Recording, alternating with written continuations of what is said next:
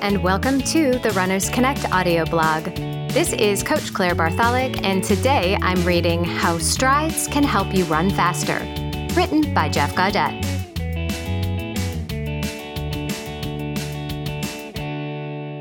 Have you ever been heading down the final straightaway of a race? The finishing clock appears to be speeding up time as you reach for the finish.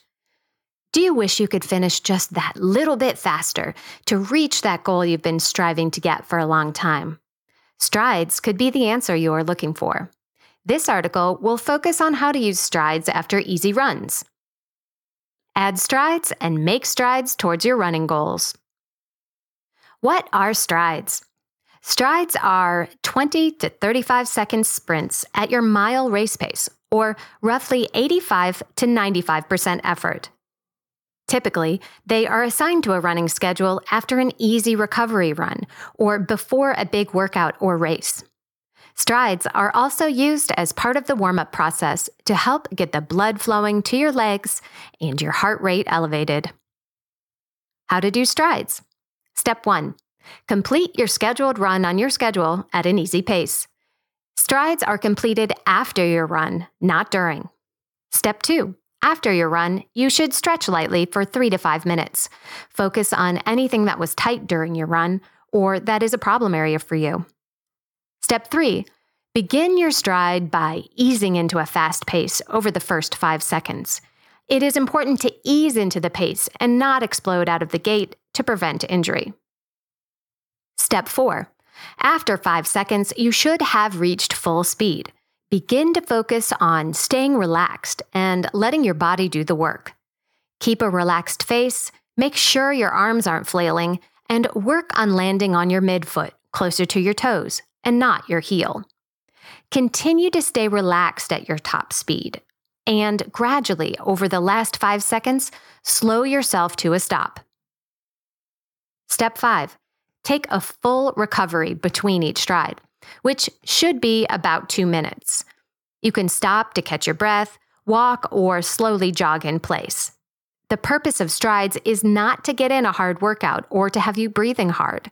Strides are designed to work on speed and mechanics, so starting your next stride winded or before you are fully recovered is detrimental to the training adaptations. What are the benefits of strides?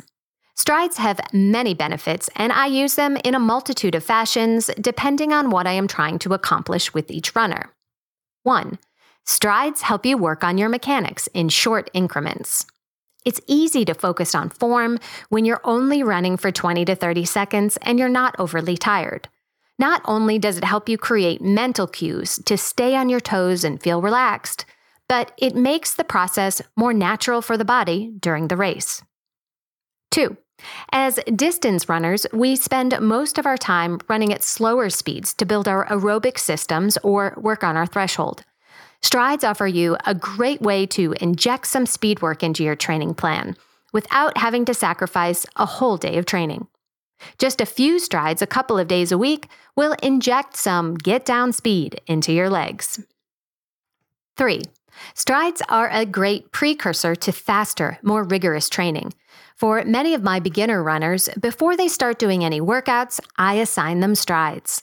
Because they may not be used to going fast or doing speed work, strides are a gentle introduction for the body and help you get used to the feeling of running faster. 4.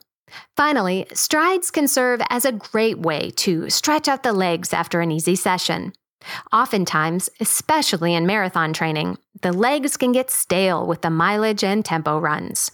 Strides help break up the monotony and add a little spice to the training and your legs. A few stride sessions are usually enough to get your marathon-weary legs feeling fresh again.